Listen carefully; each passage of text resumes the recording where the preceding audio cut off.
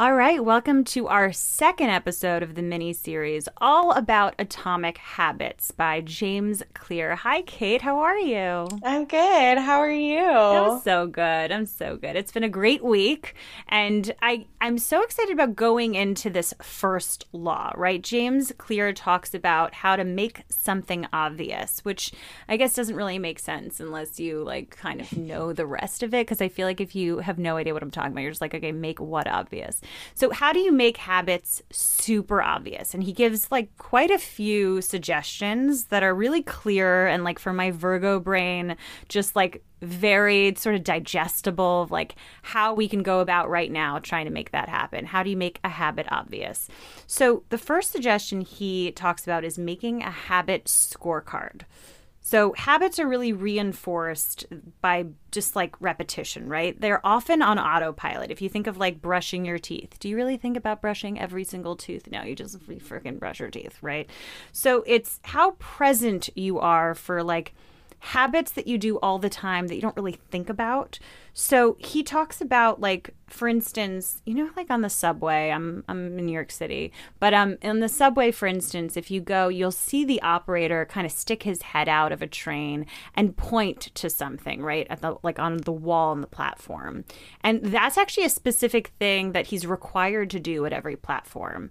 And James Clear talks about this and the reason why, but essentially that pointing reduces mistakes by up to 57%. And it makes operators really aware of what's going on the platform as opposed to just like looking around. That's not enough. The idea of pointing kind of allows you to like be present to that physical action and makes sure that like he's doing his job. He's making sure no one's like stuck on the platform. There's nothing going on that's a problem, or there's not like a kid missing running around the subway, right? So this idea of the more we do something, the less conscious we are and we begin to overlook things. So a habits scorecard, then, if you will, is this idea of writing down your current habits. Let's talk about, for instance, like a morning routine. So my morning routine, I wake up. I usually like shut off my alarm on my phone. I bought an alarm clock after reading this book, by the way. But, right now I shut off my alarm on my phone. And then ideally I get up, I go to the bathroom, I brush my teeth. While I'm brushing my teeth, I start like the process of making my bed. I like put the pillows in a certain place, finish brushing my teeth, go back, make my bed, right? So that's kind of the flow. There are things that sometimes interrupt said flow, right? Sometimes I look at my phone and there's a couple text messages. So I'll just, answer those text messages. And then I'll maybe look at my email. And then email turns to Instagram. Then Instagram turns to Twitter. And then all of a sudden I'm on a slippery path. Yep, this happens. And sometimes I go, look at it like Instagram Reels. And then, it's really bad when I start looking at TikTok. And then it can be a while before I brush my teeth. And then it's 4 p.m. This is sad, Kate, but this is actually, it happens quite often, I kid you not. And so the idea is not to judge these habits on your habit scorecard, just write them all down. And then this is the key part, which I actually really like. He talks about the idea of putting a plus, a minus sign, or an equal sign next to each of these habits. And he talks to them like about being like good habits or bad habits. I personally don't like subscribing to that. So I like his other way of describing it, which is the plus sign is which habits reinforce your desired identity, which I love. That feels more juicy. So this idea of like that identity you were talking about, you were thinking about this past week as to like what you want to try to be. You want to be someone, you want to be an actress, or you want to be a more reliable person, or whatever it is you're looking towards. Is that habit reinforcing that? Conflicting with that? Or is it just neutral? Like you just have to do it and it's not a big deal. Like brushing my teeth is like a neutral activity, right? It's not like anything to do with reinforcing maybe it's reinforcing a healthy habit, if you will, but yes, absolutely. Oral health is very important to your overall health, and like somebody who's like available to being kissed. Why not? Exactly. Which is like my whole intention. I want to manifest this romantic comedy, and I want to be kissed in that movie. Yes. So then obviously it all kind of works out. But you know what I mean. What do you think of this habit scorecard, Kate? I love it, especially because in the introduction, he talks a lot about a lot of our life is run by the unconscious mind. And when we can bring things into awareness, it already starts to shift things by simply just bringing them into our awareness. I've witnessed this personally just by practicing mindfulness, having a meditation practice. My teacher will often say, seeing it and having the awareness is 90% of it. Because once you see it, it's there and you're reckoning with it. But so much of what we do is on autopilot, and rightly so. We do need to reserve our energy as a human animal for the things that are going to require the most brain creativity, brain function, critical thinking. But if we're having to critically decide like which toothpaste to use every morning, that's a lot. It's like, just grab the one that's on the counter. We need to bake some of these things in so that we can optimize our human potential and our creativity for other things. Like, I know David Lynch, he eats like the same lunch every day. It's like, I'm not going to use my creative energy to have to decide each meal of what I'm going to do. I need to just like have some go-to recipes that I can just cook without even thinking about it. But when we start getting into that hard wiring, it's like, okay, well, that's actually a day where you need to figure out like, oh, how do I make a quick one-pan stir fry? Ooh, love those one-pan stir fry. Now I'm getting hungry. So thank you for that, Kate. Sorry. No, but that's so important. Like, it is okay to be on autopilot sometimes. Chances are you might even have enough brain power or space to come up with something super creative. You know, sometimes I don't know about you, my best thoughts, my best ideas come right before or after sleeping. Always, consistently. I mean, I woke up with a children's book, Fully Formed. Did I tell you about this? Fully Formed children's book that came out from like, I think I was sleeping years ago and I just woke up, had the whole, every character, every plot point, nothing has changed from the book that I've created from that time sleeping. But I think it's because my brain was on this like, I'm not needing to work thing, I'm about to sleep, or I just woke up thing. There's like this almost like, I don't know, meditative state that comes with just waking up or going to sleep. So that autopilot is a good thing sometimes because we're not thinking about like what toothpaste, like you said, or like what singular tooth do we need to brush right now to make sure all the cavities are going away, right? There's that element of being aware of what we're doing, not judging it. This is not about judgment. I don't care if in the morning you're about to eat a bite of chocolate or like you're, eating Cocoa Puffs for breakfast. I don't care. It doesn't matter. It's not something you need to judge yourself on. Just be aware. What are your things? And then is that reinforcing, conflicting with the identity that you're working towards? Love it. Those atomic building blocks of the identity that you are crafting. So that's the first one. So take that with what you will, right? If that sits with you, if not, well, we've got some more for you. So the next one's implementation intentions, which I love, and I've actually been thinking about this quite often. So in 2001, a study in Great Britain divided people into 3 groups, okay? First was a control group. All they were asked to do was track how often they exercised. Easy. The second, they were asked to track their exercise, but they were also given reading material on the benefits of exercise. They were explained, like in a presentation, how exercise could have serious health benefits. And then the third group were given really the same presentation. They were also asked to track how often they exercised. But the key difference was that they were asked to formulate a plan as to when and where they would exercise the following week. So they essentially had to complete this sentence. During the next week, I will partake in at least 20 minutes of vigorous exercise on fill in a day, at fill in a time, in fill in a place. Okay? 35 to 38% of the first and second group exercise at least once per week, right? Totally fine. That's the basis. 35 to 38%. 91% of the third group, right? The third group who had to say when and where they were going to partake in said exercise, they exercise at least once per week. So it went up to 91%. That's such a huge jump, right? So when I heard that, I thought to myself, wow, okay, this is obviously proven to work, right? There's something to be said about this.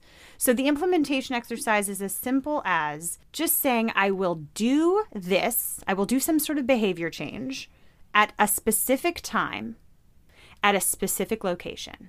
And just the act of saying that aloud will increase the likelihood of you entertaining in that, to 91%, essentially. That's what I heard. Is that what you heard, Kate? Yeah. And how important it is for us to get really specific about it. And he talks about SMART goals in this, in the introduction of the book, about how can we create specific and measurable goals, right? But we do need to have some kind of specificity of when this is happening, where this is happening, and the place that this is happening, so that we can actually have something to measure. Yeah. Have something to orient towards. If you care about it, put it on the calendar. Yeah, but also say it aloud, I think, is such a big one, because sometimes I put things on the calendar and I just kind of like delete them, right? Like I'm supposed to donate blood today and I was like, yeah, my day is crazy. I'm going to donate blood on Thursday, right? Now, it doesn't matter, that's fine. But at the end of the day, I think the idea of saying it aloud, like I will donate blood on Wednesday. I made it to Wednesday. So I will do that. But I think just saying it aloud sometimes like kind of just it reaffirms something, I think, in our brain too, right? This idea of, yeah, I'm going to schedule this in. I'm going to make time for this, because I think Wednesday will come around, like that time on Wednesday. I can't remember the time I'm supposed to donate blood. But the idea is like, I think it's 10:30. 10:30 on Wednesday, I'm going to donate blood, guys. I'm not going to change it. And I'll tell you why. Because I think the element of like when that day comes around, I'll feel like I need to do it, right? I already said it aloud. I already put it to like some sort of, I don't know, universe, whatever. Just like the idea of you're announcing it, you're committing it to your sense of self. What do you think? Yeah, I think having that extra level of personal accountability and keeping our word to ourselves. Yeah. Once we say it out loud, once we externalize it in some way, it's a force that has been introduced into the space. And so much of this work, I feel like, is about how we can create a really strong relationship with ourselves where we honor our own word. I know for so many folks, it's really easy to show up for work when somebody else is telling you where you need to be and when that needs to be happening, because it is said out loud from them to you. It's like, oh, I got to show up in this space to get this thing. But for so many of us who are freelance or artists or in charge of our own time, we have to really have that executive function to say, this is when this is happening, and I am holding myself accountable to this. And that holds a lot of power and a lot of weight. And it's absolutely a muscle that can be built and grown and gotten stronger. I think let's call it self-accountability, right? Ooh, I love that. I don't know if it's an actual thing, but I think it's great. This idea of like holding ourselves accountable and just the simple act of saying it aloud. Something as like an example would be, I will meditate for 1 minute at 7 a.m. in the kitchen. I will exercise for 1 hour at 6 p.m. in my local gym. I will play guitar for 30 minutes at 3:30 p.m. on the love seat in my living room. Right? So there's this idea of holding ourselves accountable by just saying aloud what the behavior is, when will it be, and where. So try that one on for size, guys. So we have habit scorecard, implementation intentions. The third make it obvious suggestion is habit stacking, which Kate's example for this is fantastic. But the idea of it is something similar to our implementation intention. We're setting out a new sentence. We're saying aloud a new sentence, which is, after I fill in current habit, like a current habit that you do that you know you're going to do. For example, brushing my teeth. After I brush my teeth, I will, and this is where you add that new habit you want to add. So this is what habit stacking is. It's kind of deciding, okay, look at that list that you created before, right under the habit scorecard. This comes back and you have this idea of like, well, these are the habits that I do. This is the routine I do.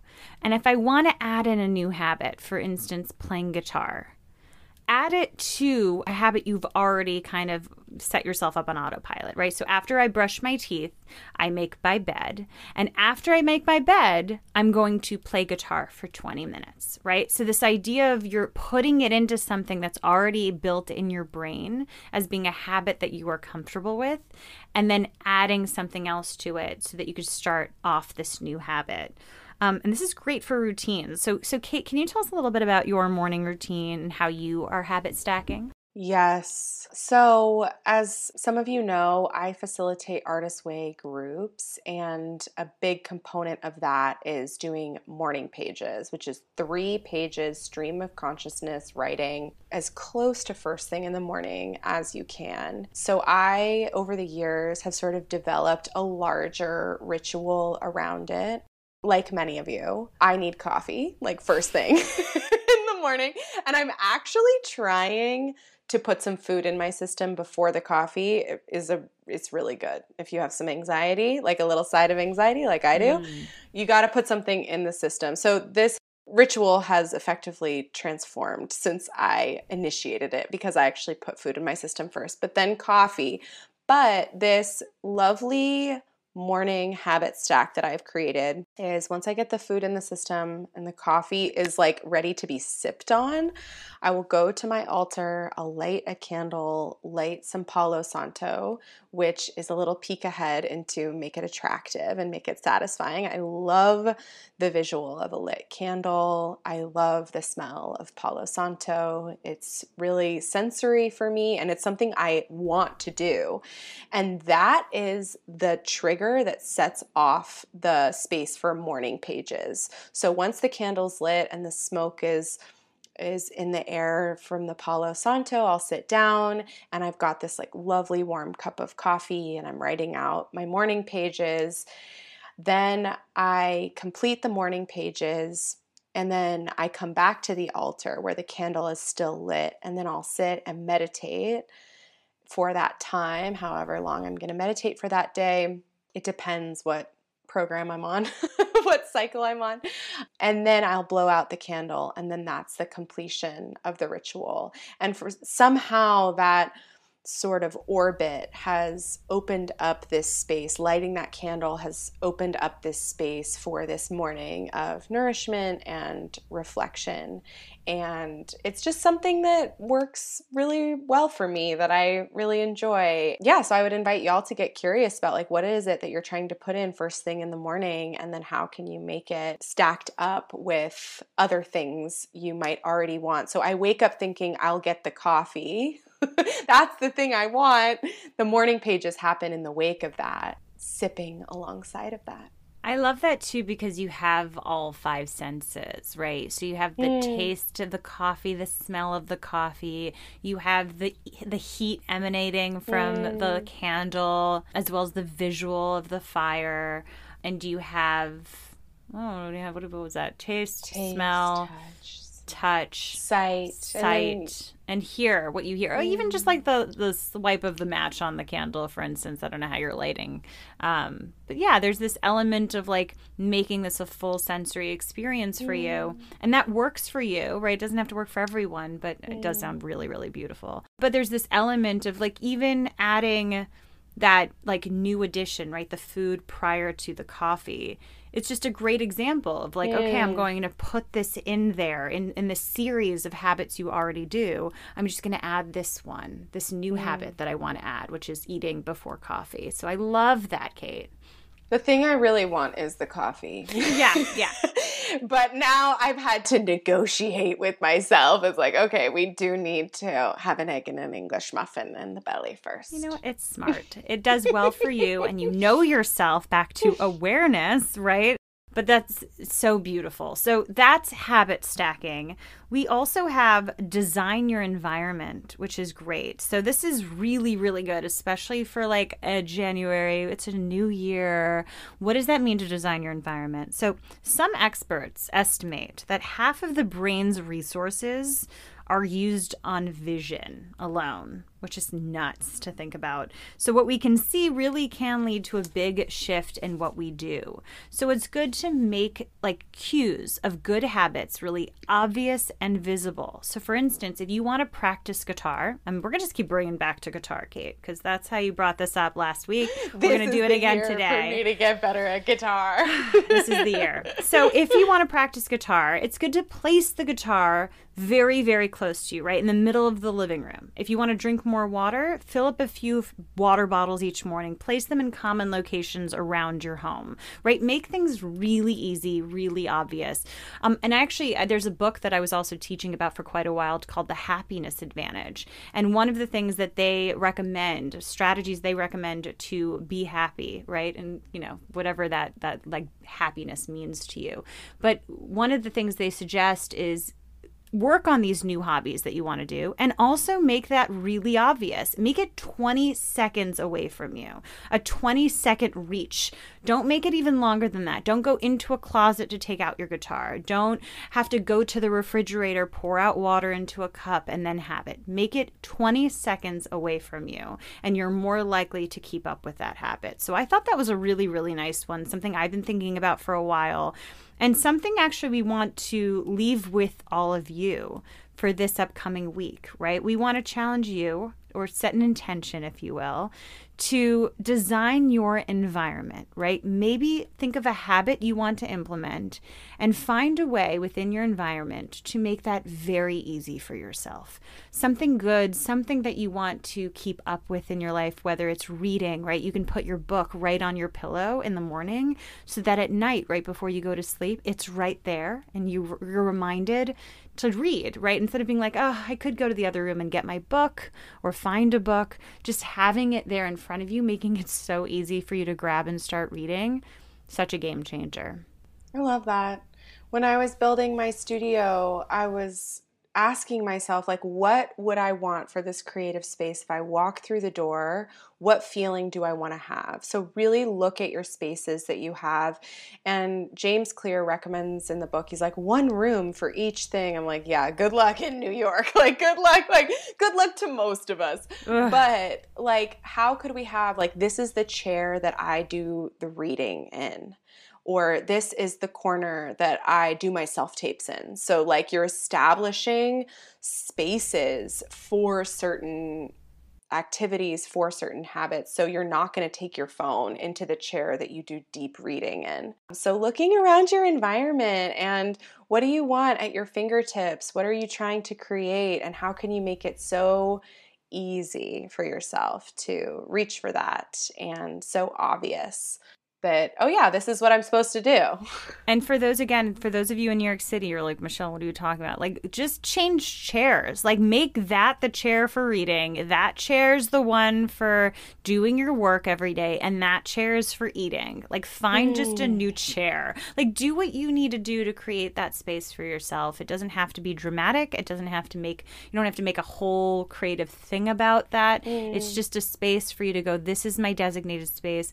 It's the same logic of try not to make your bed your workstation as well, because then logically our brains go, okay, well, I tried to go to sleep in this bed, but I'm so used to being active and on and trying to work on this bed that I'm not sleeping right now. So it's the same thing, same idea. And then again, how to break a bad habit, it's just the inversion of this, right? Reduce exposure to something you don't want to do, right? Remove the cues of the bad habit. If you're drinking a lot of soda and you're trying to like bring that habit down, just make that soda really difficult for you to find, right? Make a little game for yourself. Every time if you want to have a soda, you have to announce it to no one there. Just be like, I'm going to have a soda now, right? Something as silly as that could be just an additional thing you have to do, and it'll slow down the amount of times that you might want to drink that soda. That's just an example. I drink my Sunkist orange soda. Love it. No shame to soda. But excellent. So